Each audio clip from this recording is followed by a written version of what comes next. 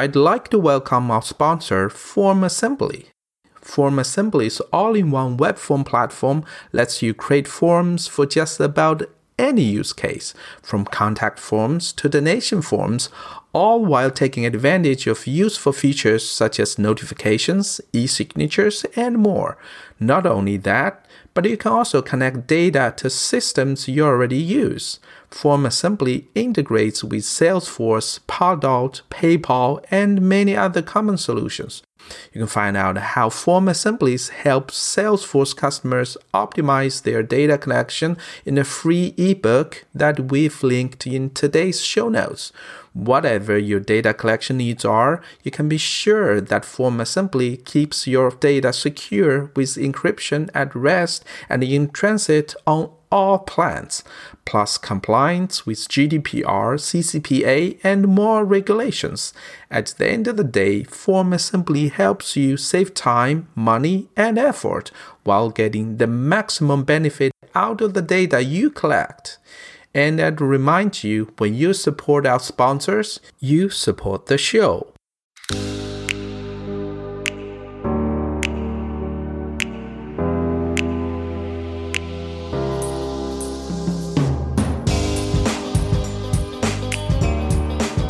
Hey everybody, this is Xi Xiao. This is yet a new episode of Salesforce Way Podcast. Today I'm sitting with the new guest, Scott Lee. Hello, Scott. Hello. Hey, how are you doing there? Doing good. How are you? I'm perfect. I'm really excited to have the conversation with you. So we had some LinkedIn chat in the very beginning, and I didn't know you were also a Pluralsight author. Am I right? I am. I'm a Pluralsight author for Salesforce courses, and a few different certifications. But I'm also a video game developer and a huge nerd all around. That's so cool. I want to call out the Pluralsight author part is because when I check your Pluralsight profile, you have already produced the 6 courses, started back in 2017. So that's a huge achievement to me. Yeah. So I started in 2017, and lately it's been mostly admin stuff at the time that we're recording this right now. And right now during this recording, I also have one going on for doing integrations with Python. And so that's kind of the one I'm working on now. So hopefully maybe by the time some people are listening to this, that'll be out as well. Okay, yeah, definitely. We will put the link, or let's say I will put your profile to our show notes so that everybody who click the profile can get all the courses, in the Pluralsight. There you go. All the courses. Yeah, good. And I know you are also a game developer. In addition to that, what do you do in the Salesforce ecosystem? Yeah, so with Salesforce, I'm a senior developer, and I do a lot of, like, these days it's a lot of development operations. So, I do CI pipelines with Salesforce and automated tests and those types of things. I also do a lot of training and a lot of sort of mentorship with the other developers, the other contractors that we work with, and those types of things. So it's basically that, and then a whole lot of learning on the side and creating those courses. That's cool. Your next course is about Salesforce integration. And I invited you here to spend 30 minutes to just talking about integrations. We want to cover the basics here on this topic. So I know integration is definitely the hot topic in Salesforce. You can spend your whole career specialized in the integrations. And Salesforce has acquired MuleSoft just for the integration, so-called integration cloud nowadays. But I know you have good experience, you have good stories to tell us. You think these fundamentals to decide whether or not customers should go with integrations with Salesforce or not. There are some techniques or points we should pay attention to even before jumping into the pool. Am I right? That's right. I have stories of victory, and I have horror stories as well. So that's good. We want to learn from the mistakes. Yes, as many of us do, right? So, with integrations, the very first question that I feel like people should ask is this even the right solution? Because like kind of from what I've seen, and maybe this is anecdotal, but I feel like most companies, they take one of two approaches with Salesforce. Salesforce is traditionally a CRM platform, right? And we all know that. But the way that I also describe Salesforce to folks is that it's really a generalized business application platform. If you need to do any kind of CRUD operations, create, read, update, delete, then you can really do just about anything you want. You just create some custom objects, you write your logic, and if you want to create a custom view for that, go for it. And all of a sudden you have a business application, whatever that application needs to be. So there are companies that use the platform to run their entire business, right?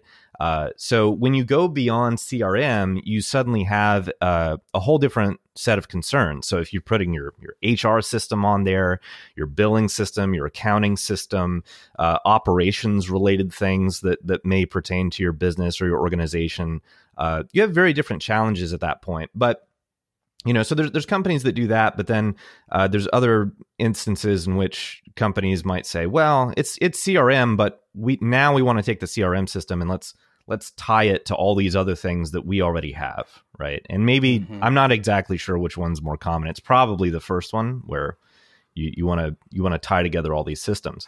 But then when you do that, where do you start, right? And are you making the right decisions in doing that? So it sounds to me we need a Salesforce architect sitting inside the picture to give us advices or share the wisdoms before we say it's a good idea or not to make the integration to tie these systems together. And if so, how? That's right. If you have an architect, certainly. The thing is a lot of folks find themselves in situations where there is no architect. The company is not going to pay for an architect. The demand for Salesforce architects is so insanely high that you're not going to be able to find one in whatever city you're working in. I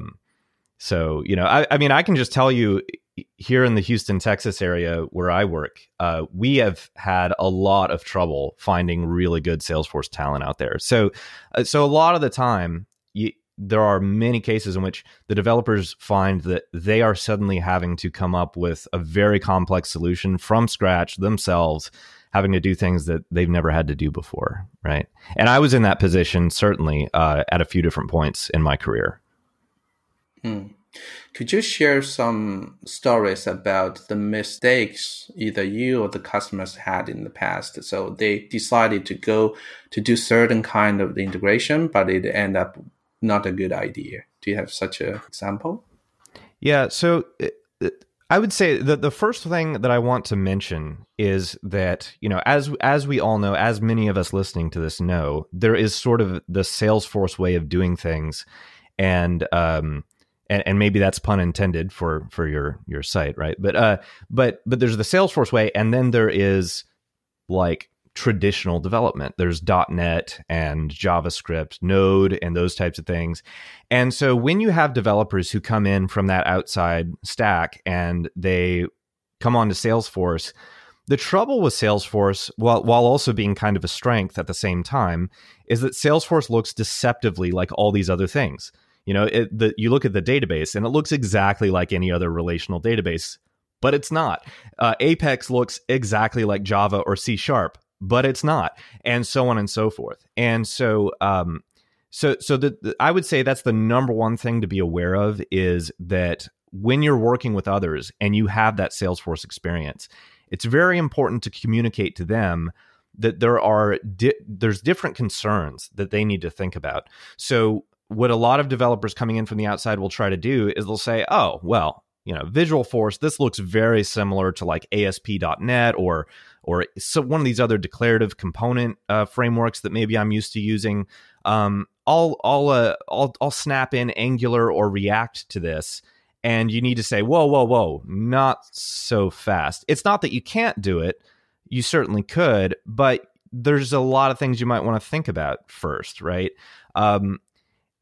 And so for many of us, even if we are not at the senior level or the management level, the project managers and so on, even a lot of us entry level or mid level development folks, we can still have a very strong influence on advising on those best practices. So like that's a big thing I would say is don't just assume that the either senior developers or others that you're working with are automatically going to go look at Lightning Web Components or look at how things are meant to be done on the platform. A lot of, especially like, you get consulting companies, contractors who come in, they have a job to do, they got to get stuff done, right? And it's very tempting for them to say, oh, this looks like everything else. Let's just slap it together with these existing frameworks. So anyway, that's the first thing. And so, and tied in with that is, okay, if you build out a custom view, a lot of these developers are used to, let's just go hit the REST endpoints. So, we got to insert some records. Let's call the Salesforce REST API. And it's like, okay, but are you thinking about the API governor limits? Because we're limited on those per 24-hour rolling period. And, are you thinking about the org as a whole? Because with everything that you do with these integrations, you always have to be thinking, what is my API call consumption? And so a lot of developers who are coming in for the first time, they're not thinking about those things. And every integration solution that you build or anything that you come in to customize with, you have to keep that in mind. And you have to be sort of judicious or very strict in your decisions in that area, especially if you deal with a very large amount of data. Because a lot of the time when you build an integration, you're building for anywhere from tens of thousands to hundreds of thousands, maybe even millions of records that you have to process and interact with or have some kind of a synchronization between two systems. And when you have that kind of a volume, everything that you decide in terms of how that communication happens with the platform matters, right? So those are the first sort of warning signals. In the past, at the very beginning of this podcast, I had an episode about how to use React, to use Angular in Salesforce, just the functioning of the front end part. But indeed, the REST API is something we didn't touch at all. That's the best option, for the front end to communicate to the back end. But if we use the Lightning Web Component, we don't have that restriction anymore, right? We don't have this REST API calling governor limit, which is more native to Salesforce. But the reason, of course, I understand the mainstream front end developer is easier to find in the market. So you want to pull out a team of the developers. You can't easily, as you said, in the Texas area, you can't really find that many people. Then what can you do? Then you pull out Java or .NET developers. But then again, the REST API, did you really think about that? At least you need to raise a red concern at the beginning, right? What's the volume of the consumption of the REST API? Does it hit the governor limit or not? That's right. Yeah. And in some cases, it's just explaining that as a simple concept because, again, they see everything on the surface and they're not thinking about taking a look at this whole concept of governor limits and those types of things, which, you have two basic sets of limits. You have the limits that you're always worrying about when you're writing triggers or creating workflow and or flows and things like that. But those are always in sort of the database transactions on the platform, which are incredibly important. But just on the API side alone, you have to be thinking about that. So yeah, REST API, bulk API, streaming API, with all of these, they all have sort of different sets of limitations and intended use cases behind them that you have to be aware of. And when you're working with those other developers, those folks who are coming in from the .NET background or whatever it may be, yeah, you have to sort of educate them on that. If you're the Salesforce person, I guess it's kind of like when we talk about IT security, like security is everyone's responsibility, and when you're a developer on Salesforce, it's also always your responsibility to educate about Salesforce. That's a good analogy. You mentioned about a large volume of data. I can sense, and also in the past with some other guests as well, playing with the small or even medium size of data is totally different game with a really large, like over millions of records. So when you are attacking that amount of data, it's serious that you need to have an architect to plan this integration at the very beginning. Do you have similar experience about playing with large volume data? I do. And well, so there's a few different tools that you think about when you think about massive data volumes. So Salesforce generally will give us some things that they have devised that they intend for folks to use that are certainly extremely helpful. Those things usually come at some kind of a premium. And I've found that with whoever I work with, that's usually the biggest obstacle is what is the price for some of these solutions? So one of those examples would be these days would be MuleSoft. And MuleSoft is incredible software because they basically take, in some cases, even massive data volume integrations and make them easy to do by having these nice declarative point-and-click tools for setting up how those things work. And they build connectors, which are very well designed and those types of things. But again, comes at a premium, right? And so a lot of companies, they're looking to save money, especially with the pandemic going on. They're looking at how do we cut costs, or how do we at least face the uncertainty ahead. So they're not going to buy MuleSoft. They also might not buy something like Heroku Connect, which is another sort of high volume data solution where if you want to replicate a number of objects in your Salesforce org over to an outside database, that is a great tool that allows you to do that. You simply select which objects you want, you click load, and it will run the process. And with all of that, you didn't have to write any code. You didn't have to deal with any scaling problems. But again, a lot of companies just won't be going with these tools. And so the first thing I would say is, if your company or whoever you're working with, or if you're the decision maker, certainly take a look at those tools first. There's a reason that Salesforce bought and acquired MuleSoft. It's because it is right in line with their vision of reducing the amount of code that you have to write, sort of democratizing that development process, and so on. So always take a look at those tools first, because they will save you, in some cases, hundreds of hours of development time. But say that is not an option. Then what do you do? And that is where it gets fun. Yeah. At least to me, most of the customers I have worked with, they haven't had the chance to really purchase MuleSoft. I don't know whether it's because it's a high price or just the other tools they're more familiar with, or the developers are more familiar with. Yeah, and I haven't worked with MuleSoft either. I would like to. I've spoken with a few folks who have used it, and most of whoever I've spoken with, they say that it's like the best integration platform they've ever seen. But take that with however much skepticism or whatever you would like. You're right. Mm-hmm.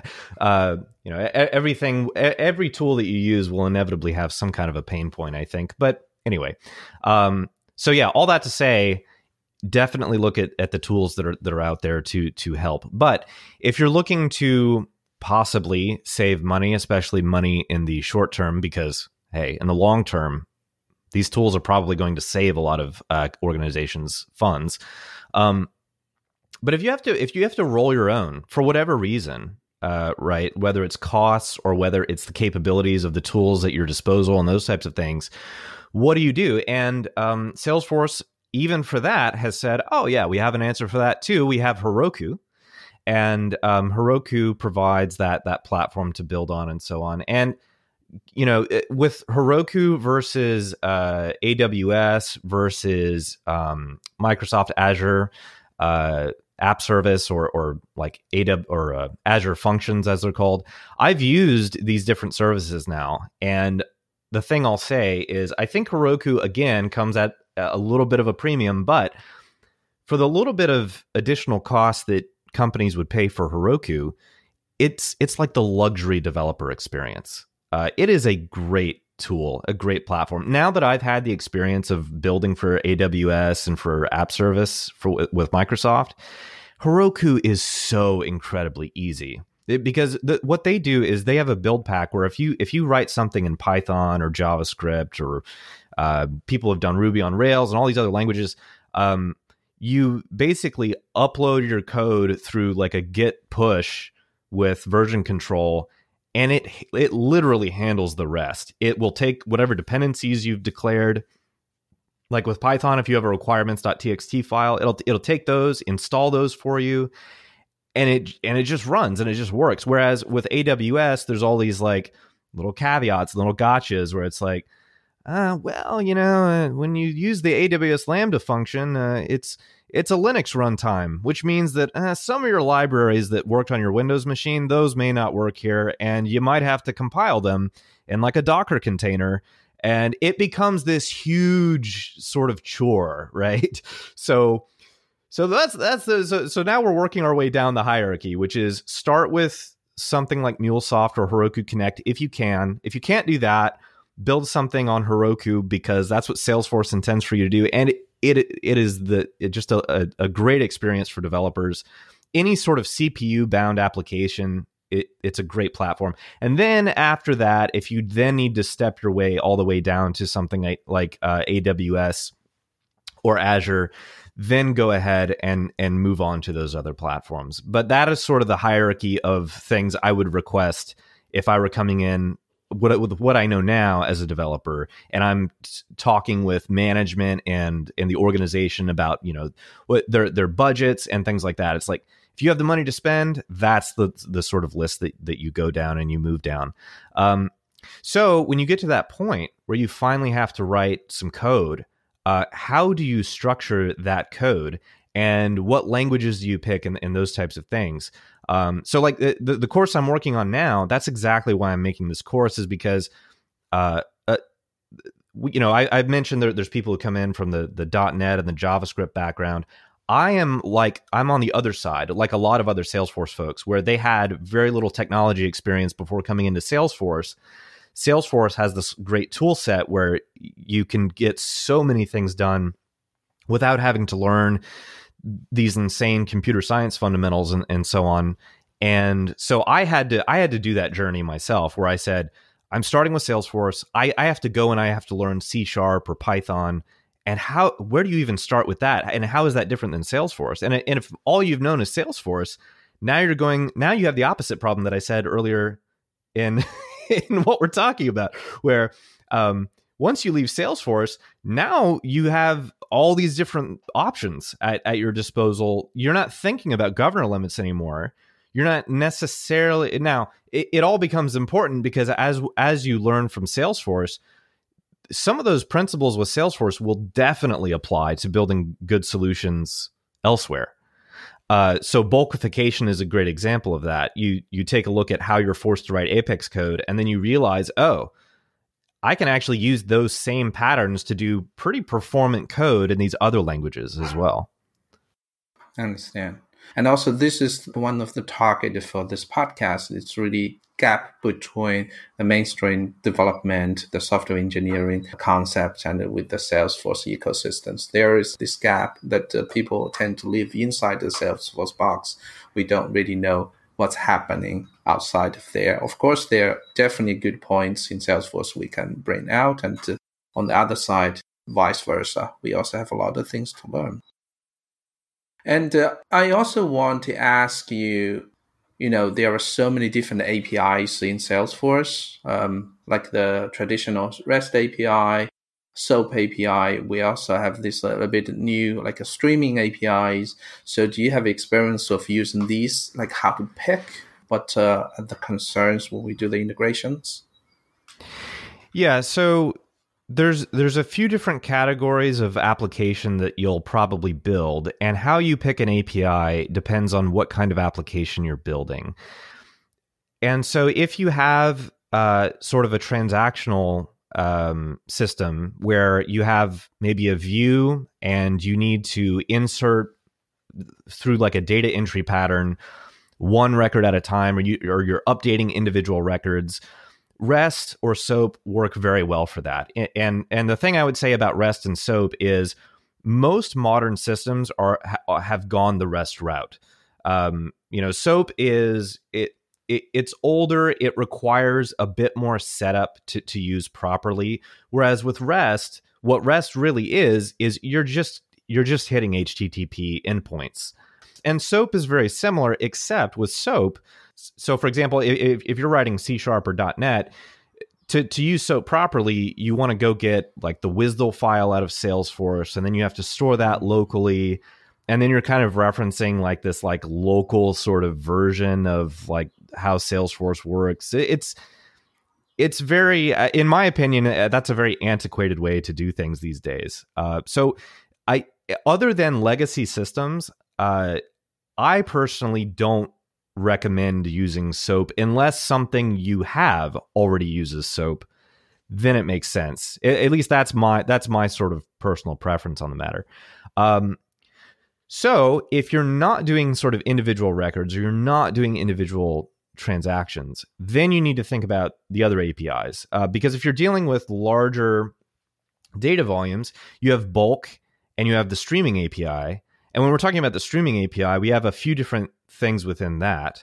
But so bulk is really, that is your ideal option for ETL or extract, transform, load operations. Because if you need to do tens of thousands of records and load those in, then bulk is optimized for that purpose. You can do a huge number of records within a given transaction. But with streaming is different because we care more about doing things in real time.